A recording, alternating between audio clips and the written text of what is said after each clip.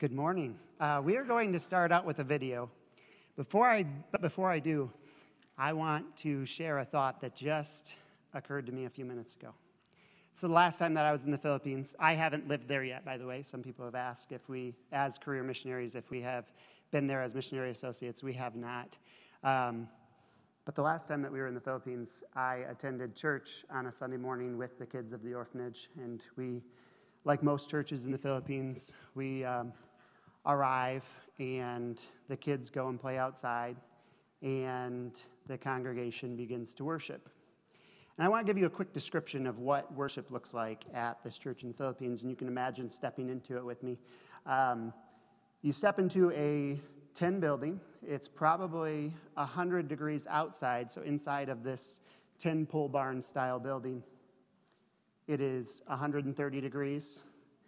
They like that they have the technology in the region that we're in to be able to play worship instruments with amps. And so they close all the doors, they take that guitar, and they romp on it as hard as they can. I was amazed that the Spirit of God still moves in worship like that. Like it seems so distracting, yet God moves. Now, I'm here at Mount Hope on a Sunday morning with an amazing worship team, and thank you for that. And everyone's worshiping, and I'm standing next, yes.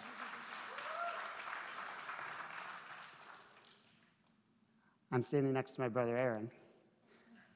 And you guys know Aaron from announcements on Sunday mornings. That Aaron doesn't shut off when he steps down from the podium. It's like there's always something going. I'm amazed how the Holy Spirit can still affect our hearts and minds, even when Aaron's standing next to me saying, I'm not going to repeat what he said. Not because it was that bad, but because there's no use. You guys get the point. So, Austin, with that, I'm going to have Austin start us out with video. There are over 8 billion, almost 8 billion people on planet Earth. Over 3.2 billion people have never heard the salvation news of Jesus Christ. These are individuals that are living without hope here on earth, but also without the hope of an afterlife. They are hurting and in peril because they believe that life is limited to what they can see in a broken and sick world tainted by sin. But because Jesus loved them, He gives us a guarantee in Scripture that before He comes back for His church, all will have the opportunity to hear of His saving grace. That is why we pray, the harvest is plentiful, but the laborers are few. Therefore, pray earnestly to the Lord of the harvest to send out laborers into the harvest. Hudson Taylor once said, "The Great Commission is not an option to be considered. It is a command to be obeyed." Let's go ahead and open in prayer. Would you bow your heads with me? Jesus, we love you. We worship you. We're thankful that you're here with us this morning. And Lord, as we continue in a spirit of worship, I ask you would prepare our hearts to preach, prepare our hearts to hear, open our hearts to the callings that you have on our lives and the direction that you would lead us, Jesus. Lord, I ask that you would open our hearts and minds to really see and hear what is going on all around the planet in your mission, Jesus. Lord, we love you and we worship you. It's in your name we pray. Amen. Amen. Well, good morning. As many of you know, I see a lot of familiar faces. My name is Sandy. This is obviously Caleb. And we just want to say thank you for having us in this morning. I know Pastor Norm and Barb are not here, but thank you guys for your warm welcome and just the opportunity to share with you what God has called our family to and what God is doing in the Philippines and Asia Pacific. So we have our 3 kiddos. If you guys don't mind, there we go. Perfect. So you may not have seen them yet. They're in the nursery, but they'll be running around after church. We have, starting on the left, there's Griffin. Gatlin is in the middle, and Evelyn is on the end there. So our twins just turned 3 years old this month, and Evelyn is 4. So together we are career missionaries with the Assemblies of God headed to the Philippines, where we will be directing a home called King's Garden Children's Home. So again, thank you guys for having us, and Caleb is going to share a little bit more about us.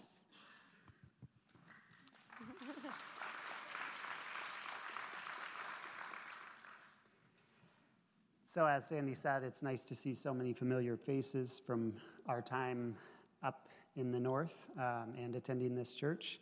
And as Austin said, I was at this church when I recommitted my life to Jesus almost a decade ago. So this is our first career term. I use the term career because that's the technical term that the Assemblies of God World Missions uses, but really what it means is that we will be going forever. And so these are broken up into, forever for us is broken up into 3 to 4 year stints in the Philippines and then back to the U.S. to speak to churches like you guys and share what we're doing and raise the funds that we need to go back. But there's a lot that God has done to lead us to the point to make the decision to move our family to the Philippines. We both grew up in northern Michigan. I grew up in Atlanta, and many of you know my family. And Sandy grew up in Indian River. I grew up here at Mount Hope and at another Assemblies of God church. I graduated high school and traveled to Central Michigan University. I had a dream of trying out for their football team, but God has clearly led me in different directions. After my sophomore year of college, I recommitted my life to Jesus at Lost Valley Bible Camp during a family camp service. Suddenly, a change happened in me that I couldn't describe other than that God gave me such a clear love for people that I couldn't not preach his gospel. Felt like he told me to go to North Point Bible College in Grand Rapids, and so after my sophomore year of college was over, I restarted my college education at North Point. And it was during my first semester there at the Bible College, while I was in a global missions class, that we were talking about something that should seem pretty simple to most of us, but at the moment it was revolutionary to me. The discussion was about whether or not a person that has never heard the name of Jesus will be allowed into heaven. The class discussed for a few minutes, and then the teacher stopped us and said, his simple answer is no. It's not whether or not we've heard the name of Jesus that separates us from heaven. It is our sin that separates us from the holy God that's in heaven. And only a belief in the soul-cleansing, sacrificial blood of Jesus can wash our sins away. Again, that should be simple to most of us, but at the moment it was revolutionary to me. I found myself getting angry and frustrated. I wasn't angry at God. I was angry at myself. I realized that I had grown up in church with 1,000 opportunities, probably literally 1,000 opportunities to say yes to the call that God had on my life. And I rebelliously and continuously told him no so many times. And yet there is 42% of the planet, over 3.2 billion people that have never heard the name of Jesus, never had one opportunity to say yes. Not one opportunity. And it was in that same global missions class that semester that I committed to Jesus that I would take his gospel to the ends of the earth, to people that had never heard it before. So as Caleb mentioned, I grew up in Indian River, and the youngest in a pastor's home. My dad was Pastor Bob Moody, and I gave my life to Jesus at a very young age. And there was a time during my childhood that my dad was the director of Lost Valley, so I, as probably many of you in this room, and I know Caleb, quickly fell in love with Lost Valley. And a lot of monumental moments in my life happened there. When I was 12 years old, I went away to camp, youth camp there, and the Holy Spirit clearly spoke to me that week and called me into missions. So I remember going home from camp and so excited after a week like that, proclaiming to my dad that I was called to be a missionary. And I remember his very simple but profound response was, "So great, what are you going to do about it?" And I said, "Well, I'll be a missionary someday, Dad." Of course. So he simply explained to me that God wasn't calling me to be a missionary someday, that he was calling me to be a missionary right then. So that very next summer, I went on my first missions trip to Kingston, Jamaica, at the age of 13, and served at a children's home. And since then, I have gone on numerous short-term trips. And when Caleb and I met in 2016, we got engaged. And then just 2 months later, I left to go to the Philippines for a year-long assignment. I arrived on the island of Cebu with the plan to work with Sister Ruth Clark for my full term, but God divinely showed me that he had different plans. And after only 6 weeks on the island of Cebu, I ended up leaving early and traveled to Luzon Island, where there were better medical practices and where I was supposed to assist the director of King's Garden Children's Home. When I arrived, God showed me that he works once again in very mysterious ways. And as I was preparing to go to the doctors for a checkup, one of my friends from Michigan had suggested that I ask the director of King's Garden to go with me. So together we went to the doctors. Her name was Jenny, and both of us had checkups. That day, Jenny found out that she had stage 4 breast cancer. And that same day, God healed me of those issues that I was dealing with. Jenny decided to fly back to the United States for treatments and gave me a quick crash course on King's Garden and how to run it that day in the hospital. She left, and on my temporary missions assignment, I became the acting interim director of King's Garden. And at the end of my time at King's Garden, Caleb flew over to Luzon Island, where we were married. So as you guys can see, that's what that picture is. We were married at King's Garden with the kids as our wedding guests. So I think if you flip one more, you'll see a picture there of the kids. There we go. Doesn't God work in mysterious ways? Amen. It's bizarre how God chooses to move us around the way that he does. He says through the Apostle Paul in his letter to the Ephesians that we are his workmanship, created in Christ Jesus for good works, which God himself prepared beforehand that we should walk in them. And sometimes he gives us no doubt that we are where he wants us. Unfortunately, there are also moments that it's not so clear. I think we've all had moments in life where we had the opportunity to do something amazing for God, but we weren't sure that it was God. I don't want to stop and reflect on this thought for too long, but I do think it's worth some consideration. How can we know for sure that we should do something? As Christians, I hope we all pray. But also, we have God's character sown all throughout the Bible for us to soak in as we immerse ourselves in it, so that when we are presented with an opportunity to do something, we can quickly say with a lot of certainty, because of God's character, hey, this is something that God would have me do, just based on his character. Or based on God's character that we see in Scripture, hey, this is absolutely not something that God wants me to do right now.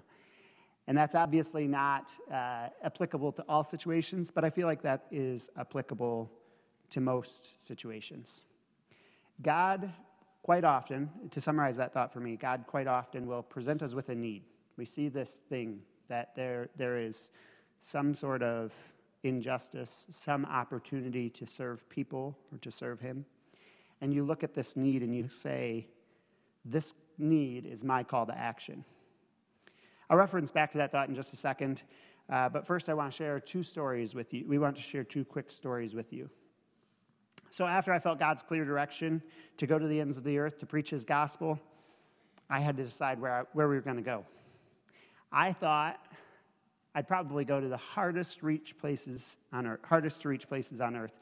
I was thinking like way out in the middle of the Pacific, some remote island that nobody's ever been to, or the deepest reaches of the jungle somewhere. My missions teacher in Bible college had been a missionary to the Philippines, and he shared a story with me in that first semester of Bible college that broke my heart. And I thought, maybe someday I'll head to the Philippines. The professor's name was Bob Roberts. Pastor Bob was a missionary on the island of Cebu in the Philippines. That's the island that Sandy first arrived on her year-long trip there. He had done his research before he arrived. He knew that there were over 2 million orphans in the Philippines. He knew that over 1.8 million of them were homeless and lived on the streets. And he arrived with a desire to help. After some subtle investigation, he found out that the street kids like to stay at the city garbage dump to dig through the trash for their food. So he started a feeding ministry at the landfill where the street kids could come and get food and hear about the hope that only comes from Jesus Christ. Unfortunately, he had to end his time as a missionary and move back to the U.S. And when he arrived back in the U.S., he traveled to raise funds to continue that food ministry as well as raising funds for many other ministries in Asia Pacific. It's now an umbrella ministry, I guess is how I would describe it, that raises funds for ministries that are active in Asia Pacific. And King's Garden is under the umbrella of Asia's Little Ones. So we get to benefit from his previous ministry. But he shared with me that he had traveled to a small rural town where he was going to preach on missions and raise funds. The pastor put him up in their house, and he began to preach on missions that Sunday morning. And he felt like God led him to do something different that morning. Rather than asking the congregation for a money offering, he asked them to sacrifice for the kids of the Philippines.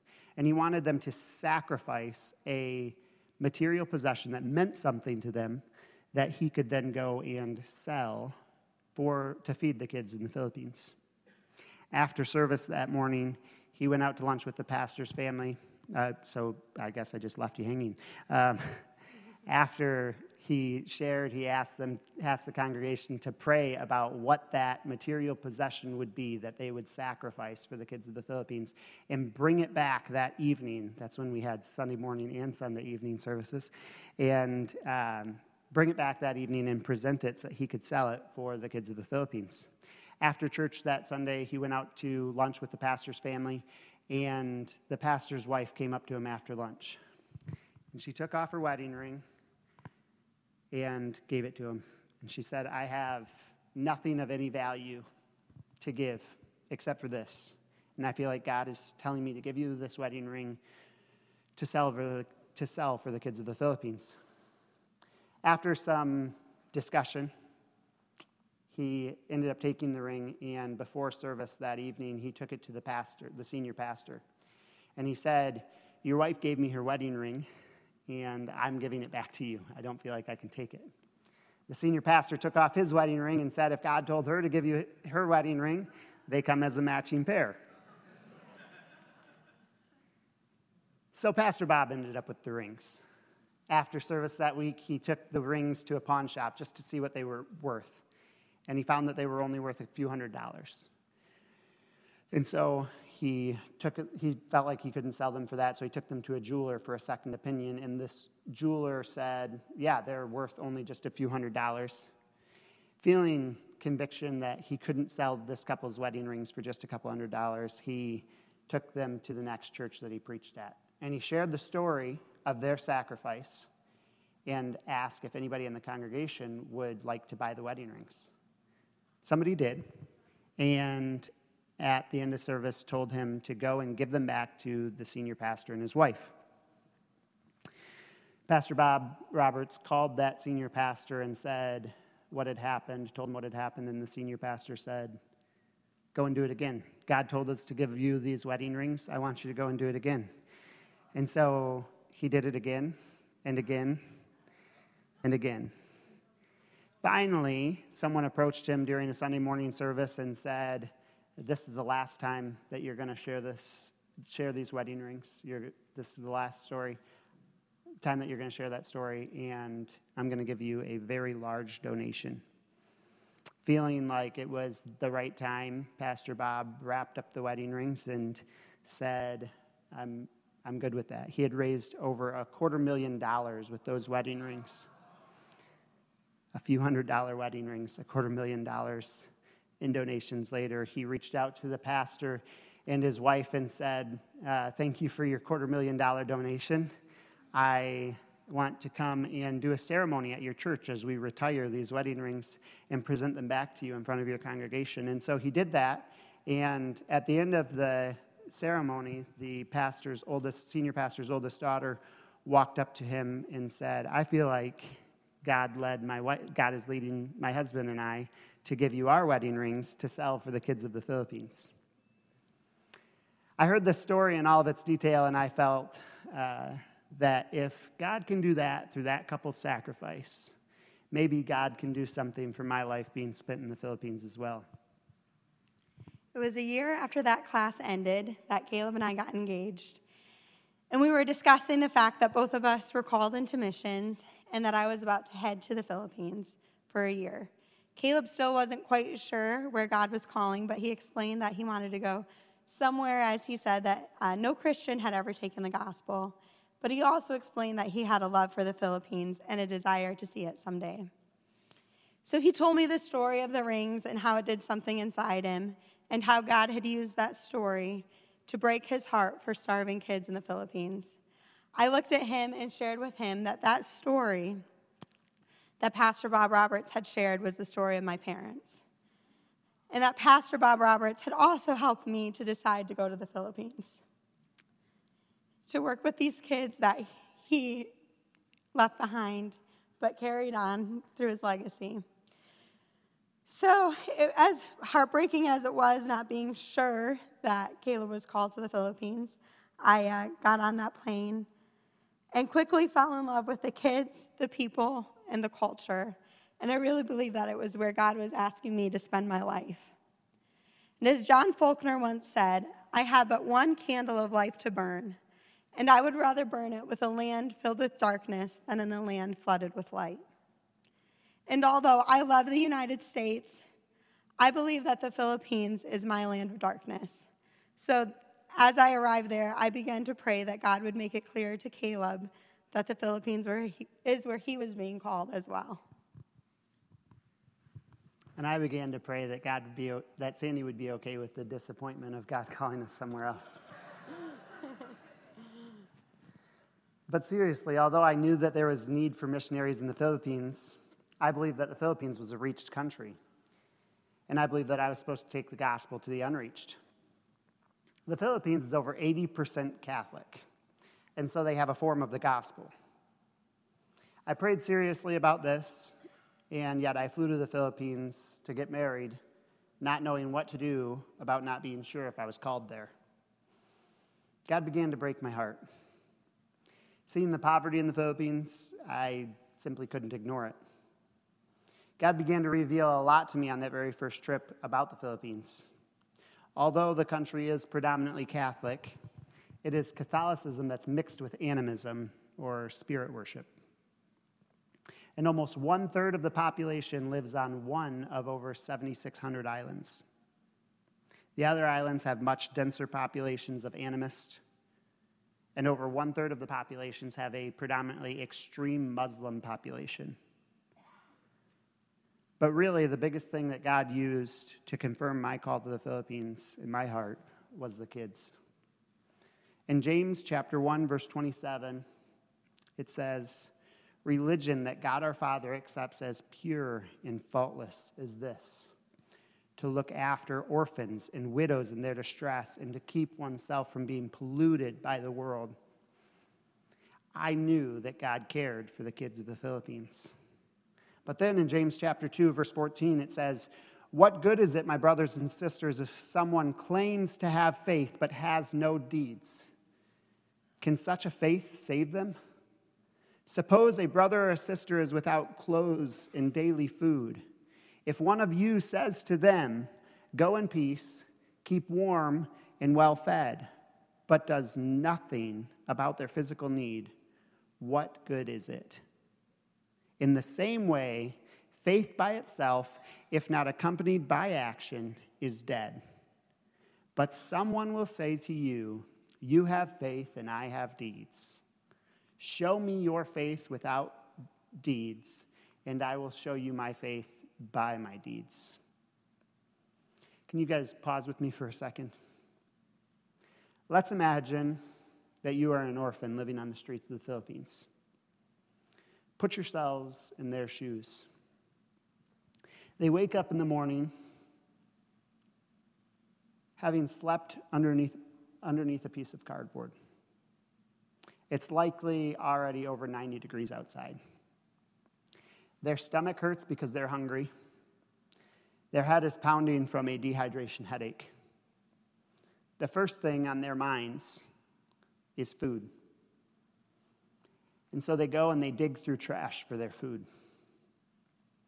They don't have a mom or a dad that loves them, and their society looks down on them.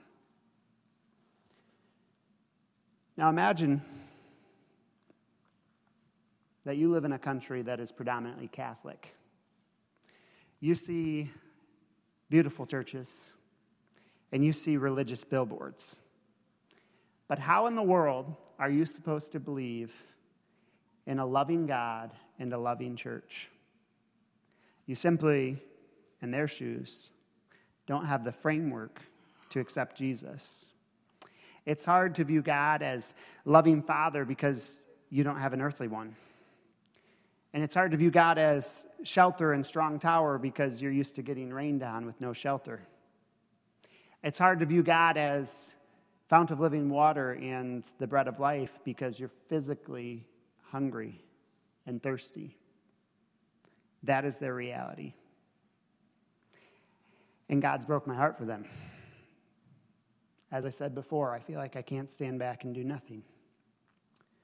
The 1.8 million homeless kids living on the streets of the Philippines are an unreached people group to me.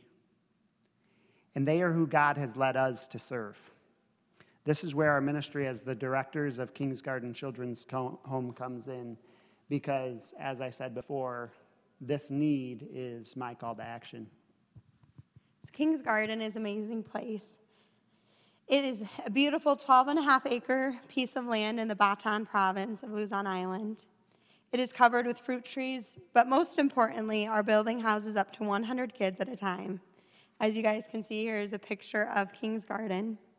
The kids are given all of the essentials. They're given food, clean water, shelter, a loving relationship with a house mom, and the good news of Jesus. So I'm going to tell you guys a little bit more about our roles at King's Garden and in Bataan in a minute. But first, I want to tell you about the founding and founder of King's Garden. The founder's name is Lois Prater, and I'm going to read a quick excerpt from an AGWM and Assemblies God World Missions magazine. Lois Prater was nearly 80 years old when God gave her a second chance to honor her promise to him and to fulfill her dream by founding an orphanage. At the age of just 6 or 7, she had been inspired by the exciting stories told of Lillian Thrasher, a renowned missionary and founder of Egypt's first orphanage. At age 15, Lois had promised God that she would go overseas as a missionary. And in preparation, she went to Bible college and started preaching at the age of 19. But everything changed when Lois fell in love with a handsome farmhand who drank too much. Convinced that marrying him was outside of God's will, she did it anyway, determined to change him and still fulfill her mission. And she did, but not until 52 years later. 6 months after Galen Prater died, Lois had an opportunity to take a short-term missions trip to the Philippines. And although she initially fought the stirring in her heart and her family discouraged her, Lois ultimately refused to say no to God for a second time. And her first trip to the Philippines was with an organized group for 3 weeks. On her second, she took 11 women, and they stayed for 4 weeks. And she went alone on her third trip and stayed for a year. Traveling to various churches and preaching, one day Lois met a man with 7 children who had offered to sell her his baby for approximately $40. She gave the man the money to feed his children and helped him find a job so that he could continue to support them. But she never forgot his face or the shock of his desperation. It was the push that Lois needed to do what she had felt God called her to do more than 70 years prior. She sold everything she owned. She moved to the Philippines and put every penny she had into building this orphanage. King's Garden Children's Home. She tirelessly continued her work of rescuing, feeding, clothing, loving, and educating the children until age 89, when her health forced her to hand over leadership of the well-established home. she handed it over to the Assemblies of God, who shared her heart for the children. But her heart remained with the home and the children, and she visited often until her death in 2013 at the age of 100. And here we have a picture of Lois. And this is her with one of the very first children that she took into the home. Caleb and I both feel compelled that if a woman from Seattle in her mid-70s can sell all that she has and move to the Philippines, that we too can give our lives for God's mission.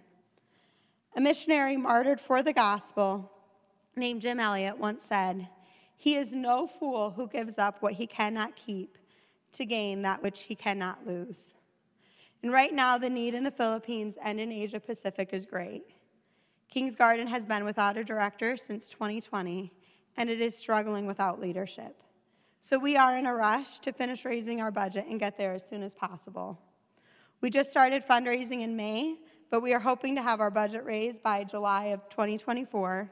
And when we arrive, our initial goals are to help rebuild relationships with the workers at King's Garden and to learn the language so that we can have deeper conversations and be able to preach in their heart language.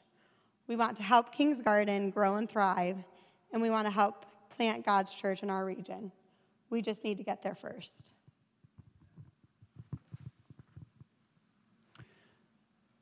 Lois Prater, in her mid-70s, was told that she couldn't go to the Philippines as a missionary.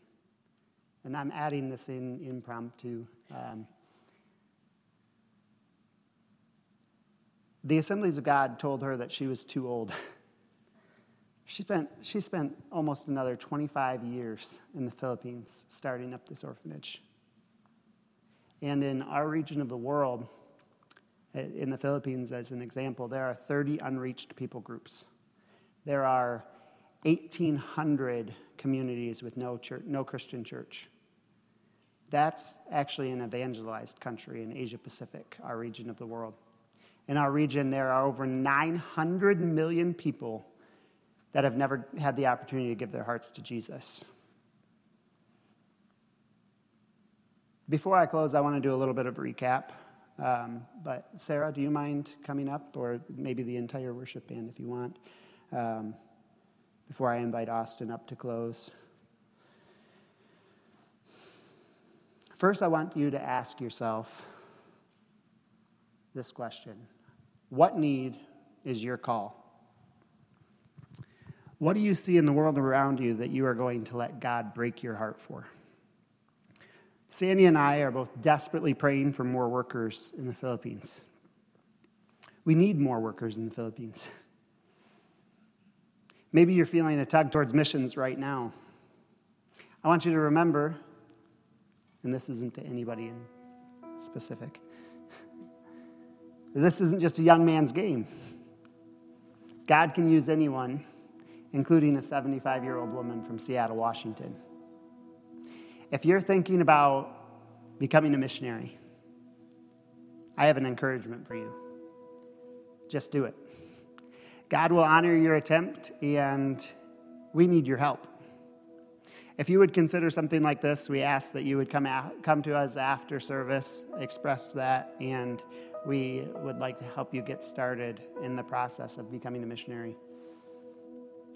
If you say, and most of you will, I just don't think I'm supposed to go, I want you to stop yourself. Everyone in this room that knows Jesus is called to go. But some will go here. To the ends of the earth starts here. There's work to be done in Gaylord and in Michigan and in the United States. But the question is, are you willing to be uncomfortable enough and share your faith with someone so that they would not burn in hell, but would rather have the opportunity to live forever in heaven with Jesus? Beyond even going is praying. Praying is the single most important and powerful thing that we can do to see the world changed, to see mountains moved, to see orphans clothed and fed, and to see souls saved for eternity. as Austin kind of alluded to this morning, prayer and devotion is hard. It takes humility. It takes devotion. And quite frankly, it takes time away from other things. Our director of missions likes to say, prayer is not an act of strength. It is rather an admission of weakness. And another said, God uses men who are weak and feeble enough to lean on him. Finally, you can send. How can we go unless we are sent?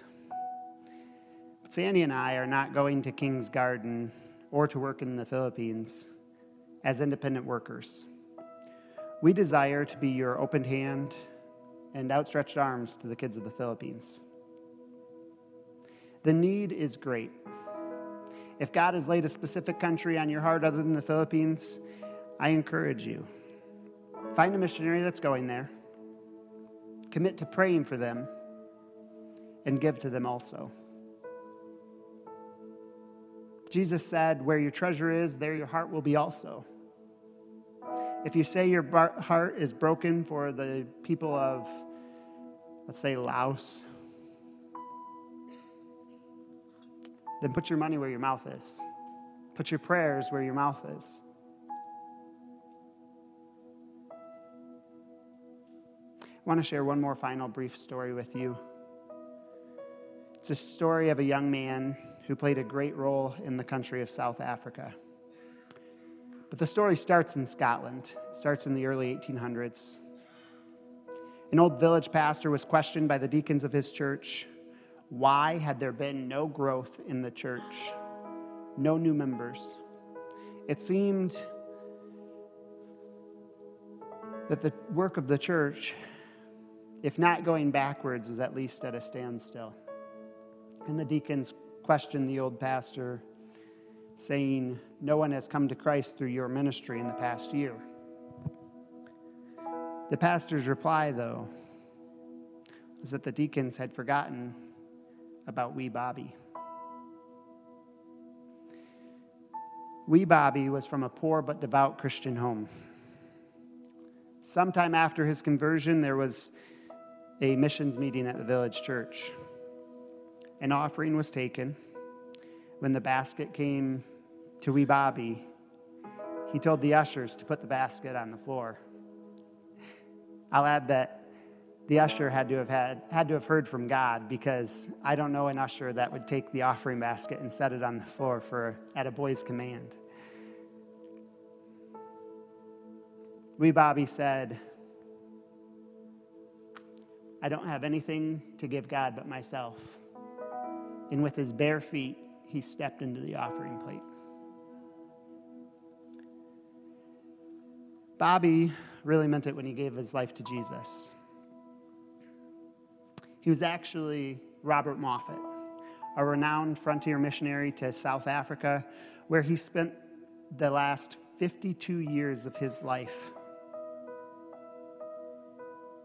I'll ask you another question. Are you willing to step into God's offering plate?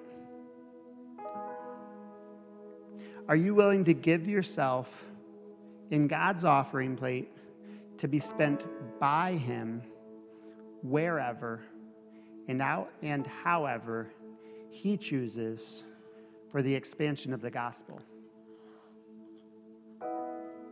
This is where my notes tell me that I'm supposed to invite my cousin Austin back up to close for us. But as Austin comes up, I want to preach off from without my notes for a minute. I have heard a lot of excuses in my mind for why my family and I shouldn't have to give up our life in America to go to the Philippines.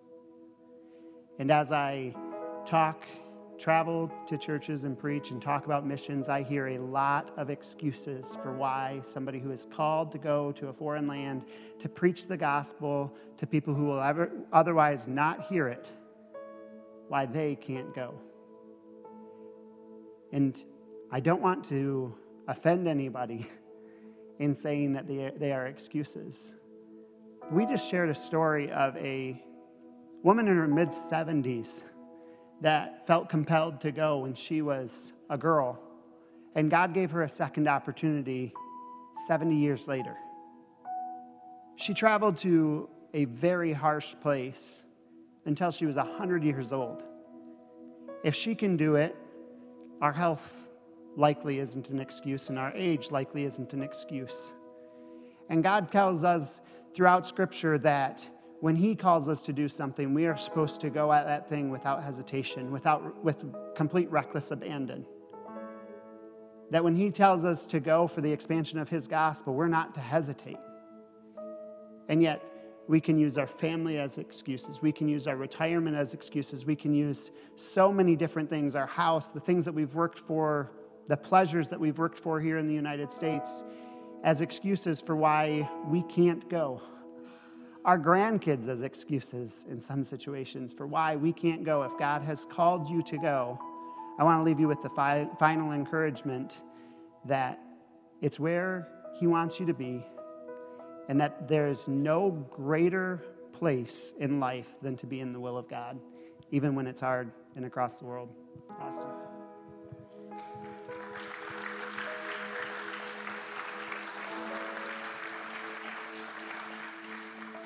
That's a very practical message that we should all take heart in.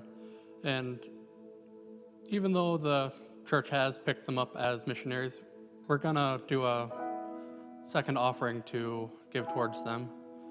But as I was hearing it, I felt compelled to point out that your job can be your missions field, because at least in every industry I've stepped in, they are lost. We should seek to do that. And with that, I'll pray over the offering. Dear God, please use this offering to bless Caleb and Sandy's ministry, to feed the orphans, and to draw them to you, Lord. And Lord, just keep them safe as they travel to the Philippines, and use them to bless the lost, Lord. It's in your name we pray. Amen.